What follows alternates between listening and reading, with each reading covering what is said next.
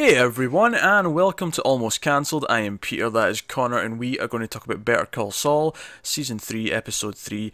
It's called Sunk Costs. Full spoilers for the episode, as always. It says a lot about this show that, right from the get, because the opening scene ends up being, I think there's still a metaphor there, but it ends up being more of a foreshadowing for events later on in the episode. Yeah. But it says something that as soon as I saw a shoe hanging on a dangling sort of line, like a power line or whatever it was, all I could think was, right, what's the metaphor here? There's a shoe. I was looking at this differently because I know there's I don't know how true it is, but there's a common idea that these shoes hanging from wires symbolizes places of drug meets. All right, okay. That's a common thing. Well, no, actually, I assumed it was. It was so specific, and then the truck that was passing by seemed to stop there. Although I think it was just stopping for obviously other reasons that we see, and obviously if you remember from last season, we saw the whole process. Yeah. But as soon as I saw, I was like, okay, maybe this is a sign. This is to show that this is the location for something, whatever.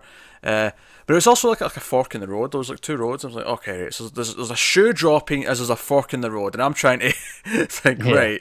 So the other shoe is dropping as someone's making a choice in their life, and there is choices that are made in this episode, absolutely. But I think it shows just how good this show is with putting layers of meanings into things that I was sitting there trying to just deconstruct what this opening scene meant without actually getting to the scene that actually said, no, it's this. There's a practical thing for it that's going to be explained later.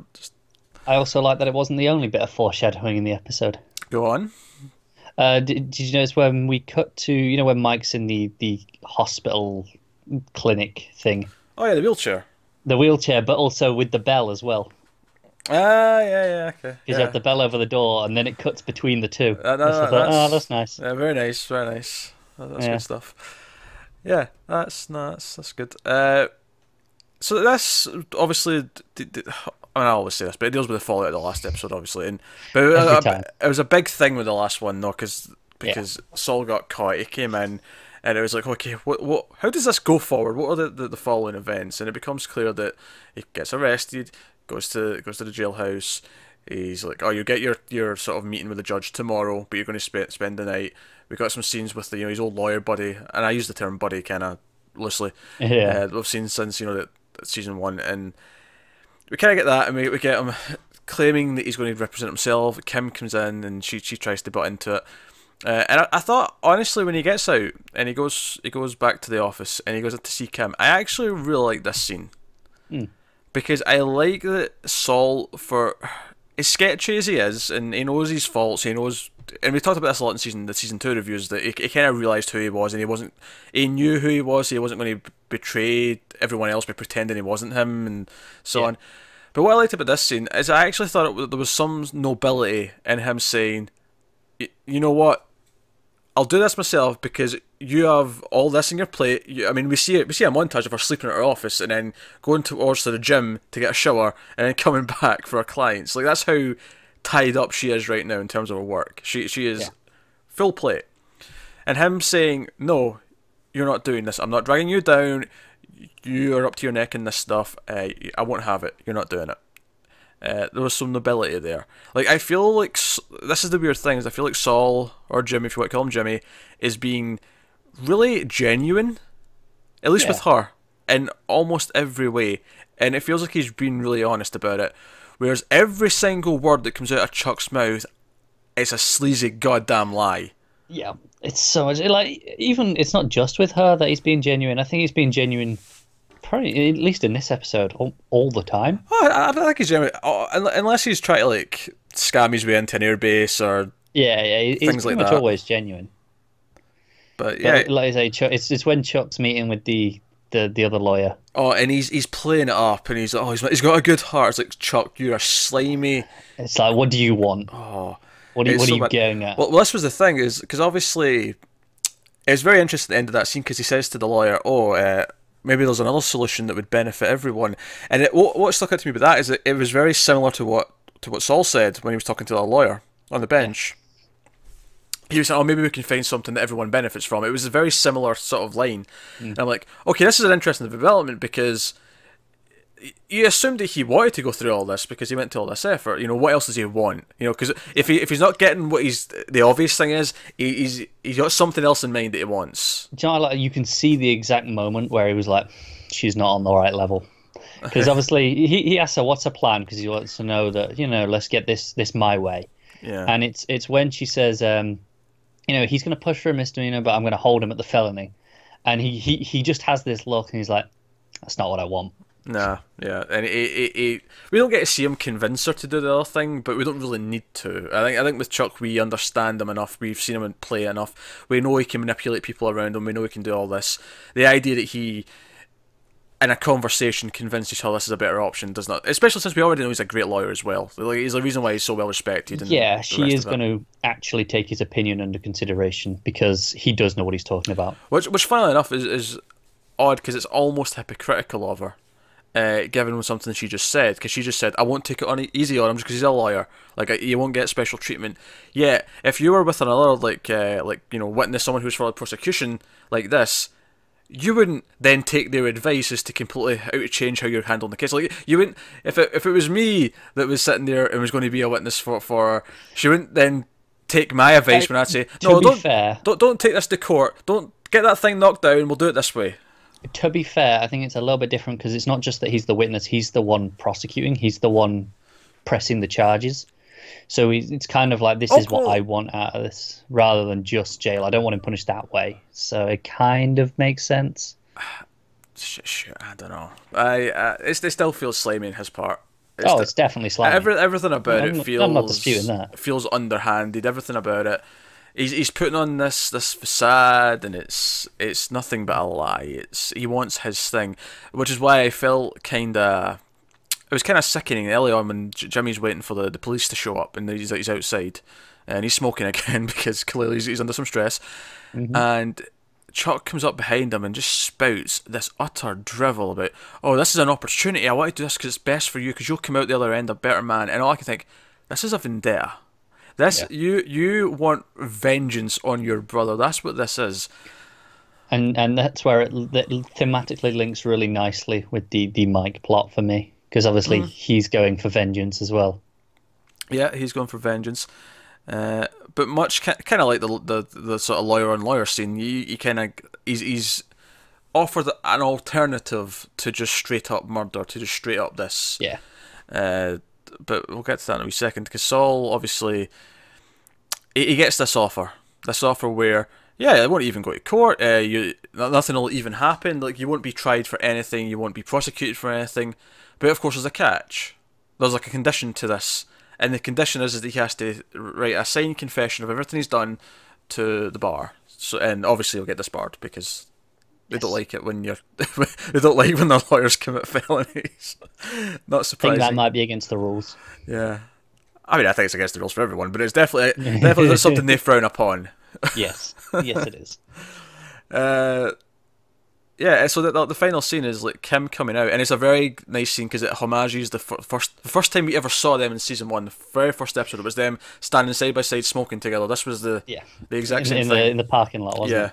Yeah. Exact same thing. Very, very nice homage to that, and it worked really well because this scene itself was them. It's certainly her, but ultimately both of them working, like deciding they're going to work together and fight together. Do you know? I like that just visually about the way that mirrored that first shot of them. In that first shot, it's in parking lot. It was underground. I think it was dark. Yeah, it was. So the wall behind them was dark, but they were the ones that lit. Whereas here, the wall behind them was all brightly lit because it was the see-through glass, and they were just stood. As opposed to the not see-through glass. You can have not see-through glass. It was frosted glass. It's less see-through than most glass. Yeah, but you can have completely un-see-through glass. Sure, it's a weird thing. You would specify when you can't see through it, not when you can see through it. Sure. Yeah, I accept that point. You don't say, like... You wouldn't go, that's an edible sandwich. You would specify when it's not edible, because it's a sandwich. I think it depends who had made it. I go, that's an edible sandwich. I'll leave the rest. My point has been made. I'll allow it. So that was if anything, if I have any complaints, is that this cut to the credit really quickly after they said we're going to fight this, or actually the exact line was when he shoved that up Chuck's ass. Was the exact line. I felt bad for Kim here because obviously this is where the episode title comes from. You know, the fallacy of lost causes. It's like she's already sunk so much time into this. It's like there's this emotional attachment now. It's like this might not actually be worth it if she considered it from scratch. But yeah, do you know the thing is as well is this is the great thing about this show is that we know things have to go bad because we know where he ends up. He's got a different name. Look, there has to be a path we travel down here. And I'm all actually just to go back out of the speculation train. I almost wonder if whatever happens, he somehow, through a technicality, gets away and gets out of it, but Kim goes under, and it's like a source of guilt. Like it's like that'd be rough. Like, you know, the whatever loopholes they use, not in this case necessarily, but like down the line, she somehow, not necessarily through his fault, because I do believe he doesn't want to drag her down. I believe that he really cares for her and he really doesn't want to. I can see it being at some point she tries to do something of one of his methods and out of an act of desperation to help him. Because she's shit at it. Because to be fair, they set that up last season. She liked the con job, like that one night where they conned the other couple, and she really enjoyed herself. Yeah, I can see that sort of happening, and it goes wrong for her. Yeah, and maybe it's this ultimate source of guilt. Maybe that's what will make her finally really hate him. Is that he's dragged her down to his level. And that's even more guilt for him. But no, we often talk about how it has to go bad because we know where we end up. But a part of me was, during this scene, part of me was just thinking, you know what, Jimmy? Just take it. Let her do the law practice. You can do something else. You work for her. Be her assistant. Fire Francesca, and you work for her. So go be a painter. You know, he enjoys painting. Do you know how many comments we've had from a professional painter that has criticised the painting that has went on in this episode? I know. To the point where he's accusing Vince Gilligan of having some kind of agenda against the painting community. Well, if he dropped law and did this full time, he could learn to do it properly. He could learn his craft. Exactly. Oh dear, but yeah, it was that thing. Just do it. Would it be so bad if you weren't a lawyer? Like, let her be a lawyer, let her be good at it. You can either work for her or do something else. Because I almost just want them to be happy, because they actually do genuinely make each other happy. Yeah. When he's not screwing up because he's away being sleazy Saul and whatnot. Pretty much. Which admittedly is a lot of the time. But when he's not doing that, they are genuine and they are good for each other. We've seen the chemistry. We've seen how they actually help each other and support each other and can be that solid foundation for one another. Yeah. And it's just so tragic, isn't it? That's what it feels like. It's a tragedy. We know it has to end badly, but the whole time we're hoping no. And that's the sign of a well-told one, because I think if it was any poorer, if it was, if we didn't have that attachment, I think the whole time we'd go, what's the point? We know how it ends. Yeah, it just feels hollow. Yeah, but we're not saying that. We're saying, oh no, I know it can't. It's like people who sometimes say they'll watch a movie and they'll hope for a different outcome even though they've seen it before. Yeah. Like, it's that kind of feeling, and that's kind of what I get from this. But dear, that's where we are. Obviously, there's some. We had the montage of him getting into the jail cell and lots of stuff like that. It was all nicely shot, of course, throughout, as it tends to be. Yeah. So, over to Mike. Indeed. Mike and Gus. We start where we ended, although I did like the opening shot. It kind of it went into it from a different shot. Like it did this shot where it went across the lines in the road and then tilted up to him picking up the phone. Yeah. And we had them there. We should mention actually we glossed over Francesca last week because I didn't recognise her from Breaking Bad. No, neither did I. It's been a while. It was very quickly afterwards where you sent me a clip and I was like, oh shit, it's her. And this is going to sound bad. This is going to sound really bad. But see, when she appeared in Saul last week, I was like, he had a secretary in Breaking Bad. I wonder if we'll see her. And I dismissed that it could be her. And I feel bad for this. I feel really bad. I want to just emphasise that before I say this. But I remember his assistant being bigger. Yeah. And so I dismissed. So, in a way, you could say no, she's actually not that big. Congratulations. But I feel a little bit bad because that was my thought, and she's not. Because I watched the clip from Breaking Bad, and she wasn't. Right. Okay. I was going to say maybe she was bigger at that time. Huh. You sent me the clip. Yeah, but that was a week ago. Okay, sure, but she wasn't. Like, it's just my memory playing tricks on me. Yeah. But no, that's cool. We also didn't mention Victor last week. We see him again in this episode. He's just no lines, but he's there. Sort of Yeah. establishing he's there. That was Gus's bodyguard from Breaking Bad. If your memory's failing you, or you've not seen Breaking Bad, and we clearly said last week if you've not seen Breaking Bad, you're failing at life. Go do it. So we have Gus, we have Mike, and we have I this. do like that it was Gus on the phone himself. Oh yeah, because I think by this point he knows to respect Mike. Like it's Yeah. like he's almost earned that respect to the point where okay, I'm not behind shadows. And I also like that Mike gives almost no reaction to it being the guy who was in the restaurant, like Yeah. It's working like, there. of course it was. Yeah, he shows up in his black leather jacket, like he's full evil. He's Yeah. hazing Gus, and like it's fine. But so they have what is essentially like an old school western kind of standoff, without guns, just with words. But it's out in the road, and it feels Yeah. very on the With horizon. all the people stood around. Yeah, well, two of them, but yeah. Well, you know. And it's like, right, it's not in my interest that you kill Hector Salamanca, which is kind of funny given how things end with those two. He did say yet. He did say yet, but it's funny how it's kind of Yeah. flippy how it ends up.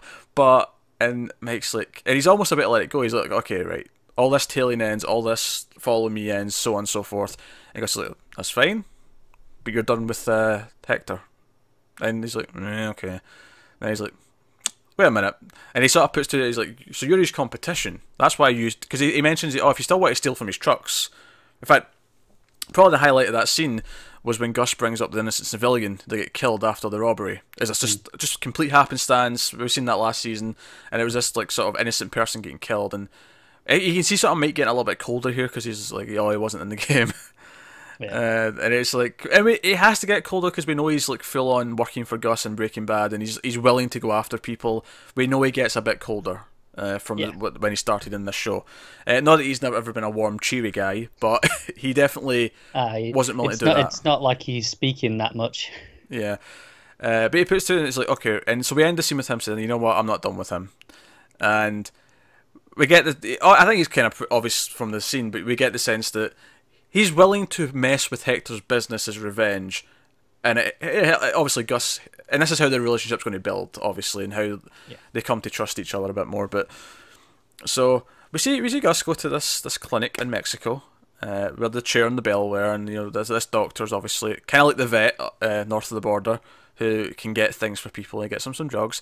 And we see him when he arrives at this crossroads, and we see the sign and all the rest of it. It's like, oh, it's the same place. Although I want to point out a really nice thing. So obviously the scene at the start of the episode is set in the future because it's the shoes are old and they fall off because the shoelaces eventually just kind of snap, right? And they're just there. It's clearly in the future, and it's also the future because it's a Los Polos truck that's going past, presumably with the same sort of stuff that it's smuggling, the usual truck with ice cream does. And again, we saw this whole sequence of events last year, how this all happens, them dropping off, putting their guns under the rocks and stuff, so they can go through the border control. Right, so it's obviously set in the future. I want to put it at the start of this scene, when Mike arrived here, I looked at the sign, the stop sign, that was in Spanish, and I went, that's not the same sign. There's no bullet holes there yet. And I'm like, that scene's in the future. Yeah. Okay, very good, very good. Yeah. I did the same. Yeah, very, very, very good, very smart. But so yeah, he's. Do you know what I loved? So he gets the shoes out, he puts the drugs in, and I immediately kind of got what he was going to do. He was going to like try and get the drugs on the truck so they went through border control. But so we get a couple of scenes, and it's all still shots of him, and it's all big wide shots of like you see him throwing the shoes up and the line at the top that he's trying to get them over, and it doesn't cut away, and he misses. I was like, oh, I appreciate the miss. It would have been I thought the same. I was like, I don't buy, even him, I don't buy he gets it in one go. Yeah, it'd be such a movie thing for him to just do it in one go. Yeah, we had that with the pizza. That wasn't intentional, which is why that's impressive, that one. I know. And that's why you believe it. Yeah. In fact, there was a thing actually, the house, like, because the exterior for the house Yeah, it's just someone's house. It's just Isn't it? someone's And house. people keep throwing pizzas at And it. people kept throwing pizzas so they could take photographs of pizzas on the house, and Yeah, yeah, they had to come out and like, tell them to stop. That's really funny. yeah. But so you sort of, and then, again, it's another wide shot, but it's a cool shot. It's like a up high shot looking down at him, and then the third shot, and then I was like, man, surely when it actually lands, they have to cut to it landing, so they could have done it. Like they could have done it hundreds of times until it landed. And it wasn't. He was still in the shot, to be fair to them. They actually got a shot of him in shot, throwing it up, and then it landed on the line. But what I did notice, though, is that shot was the shortest, meaning that it was the easiest to redo over and over. Because all the other ones, because the first one, and I was like, he can't hit this in the same shot, because he was sort of like, revving up a couple of times. Yeah. And I was like, this would have taken ages to film if they did this, like, tons of times. But the last one where he finally hits it was a very quick shot, so, I assume there was, like, takes and takes and takes of that. You would assume so. Mike kept his game face on, so that's good. Yeah. But yeah, but this was another good example of Mike having a plan. And well, I got the whole drug thing. Like he starts firing the gunshots off, right? And it's one of these things where he fires the first one, you're like, okay, why did he do that? And then he fires a second one, and it's before the characters start talking about it, where you get, oh, he's making the gunshots sound like a normal occurrence, so that when he shoots the shoe, they won't go, wait a minute, there's been a gunshot, and stop and investigate. Yeah. But kind of like the tracker last week, or the last 2 weeks, where you don't quite get what he's doing at first, but then you get it. It comes together before the characters get it, or maybe the same time the characters get it, but either way it makes you feel involved in what's happening. But it also makes you this weird third part of the discussion, because you're not the victim of the plan, but you're kind of figuring it out along with them. So it's like a triangle. Mike knows what he's doing. He's in and everything. Victims don't know what's going on. You don't know what's going on, but you get to watch it and go, haha, this is what's happening to you. It's very clever. You're screwed. So obviously the guys get arrested at border control. Therefore, opening up the lanes for the Los Polos delivery service across the border. One would assume so. I mean, that still feels like it's a bit too easy to just swoop in. Oh, I'm sure. I'm sure this is just the first kink in what is going to be a long line of. Well, I mean, second kink, because you already did rob the truck, so number 2. That's true. Yeah. But I'm sure that'll maybe what Mike's plot becomes over the rest of the seasons. Maybe is like the takedown of Hector to help Gus. Kind of that'll be a big part of his plot, I imagine. Yeah. Which is interesting. So, but no. Obviously, it was a solid episode. If I'm right, I'm not going to rank them, but if I'm comparing it to the last two, like, sure, I think the last one was probably the best of the season so far, but it's not like this is a weak one by any means. It's just... This is technically the weakest of the 3, I think, but that isn't really saying much about the overall quality. That's very unfair on it to say that. Yeah, it's not. It's very consistent as it was last season, as it was in season 1. And certainly it's on par with season 2 so far, because I think we agreed unanimously. I mean, admittedly, unanimously is not that much of a word when it's only 2 of us, but we agreed unanimously that season 2 was better than season 1. Yes. We unanimously, as the whole of the internet, have decreed that is true. And I think obviously season 3 by the end we might feel the same way, but of course we're a few episodes in. I think at the very least we're holding steady. Oh yeah, and it's a very high bar to hold steady at. So absolutely, even if it doesn't go, oh, this was better, and if it stays the same, that's still more than enough. Yeah, direction on point, acting's on point. Do you know what I noticed? I've noticed it before, but I really noticed it when it cut between like 3 of them. These crazy shots from like different angles that it does, where it was in the truck, and then it cut to outside on the wing mirror, and then down on like one of the bottom wheels. And it just like cut between them all to give this really weird sense of, not quite sense of direction, but it throws you off a little bit because it's these odd angles that you're looking at everything from. I always say this, but I commend the quiet moments, the build, like the suspense of just like you open on the tire in the desert and you wait for something to happen, and it's confident enough to like make you wait for something to happen for like 5 seconds, 10 seconds, whatever it is. Yeah, there's plenty of time where I feel like I'm just staring at some clouds in the sky, waiting, and not in a bad way. And not in a bad way. No, you're kind of riveted. You're waiting for the moment. You're waiting for the. It's like a horror movie where you're waiting for the jump scare, almost kind of thing, but in a shot where, and having that level of sort of suspense in simple moments is very effective, and it works really well. So there you go, that's episode 3 of Better Call Saul. Let us know what you thought of this one in the comments below. Like and subscribe and all that stuff. Helps us out a lot. Get us on Twitter at mailed_fuzz for channel updates. Individual Twitters are on the screen. And that's us, guys. So thanks for watching. And we will see you next time. Have you got any vanilla? Which they did in this episode because they had an ice cream truck.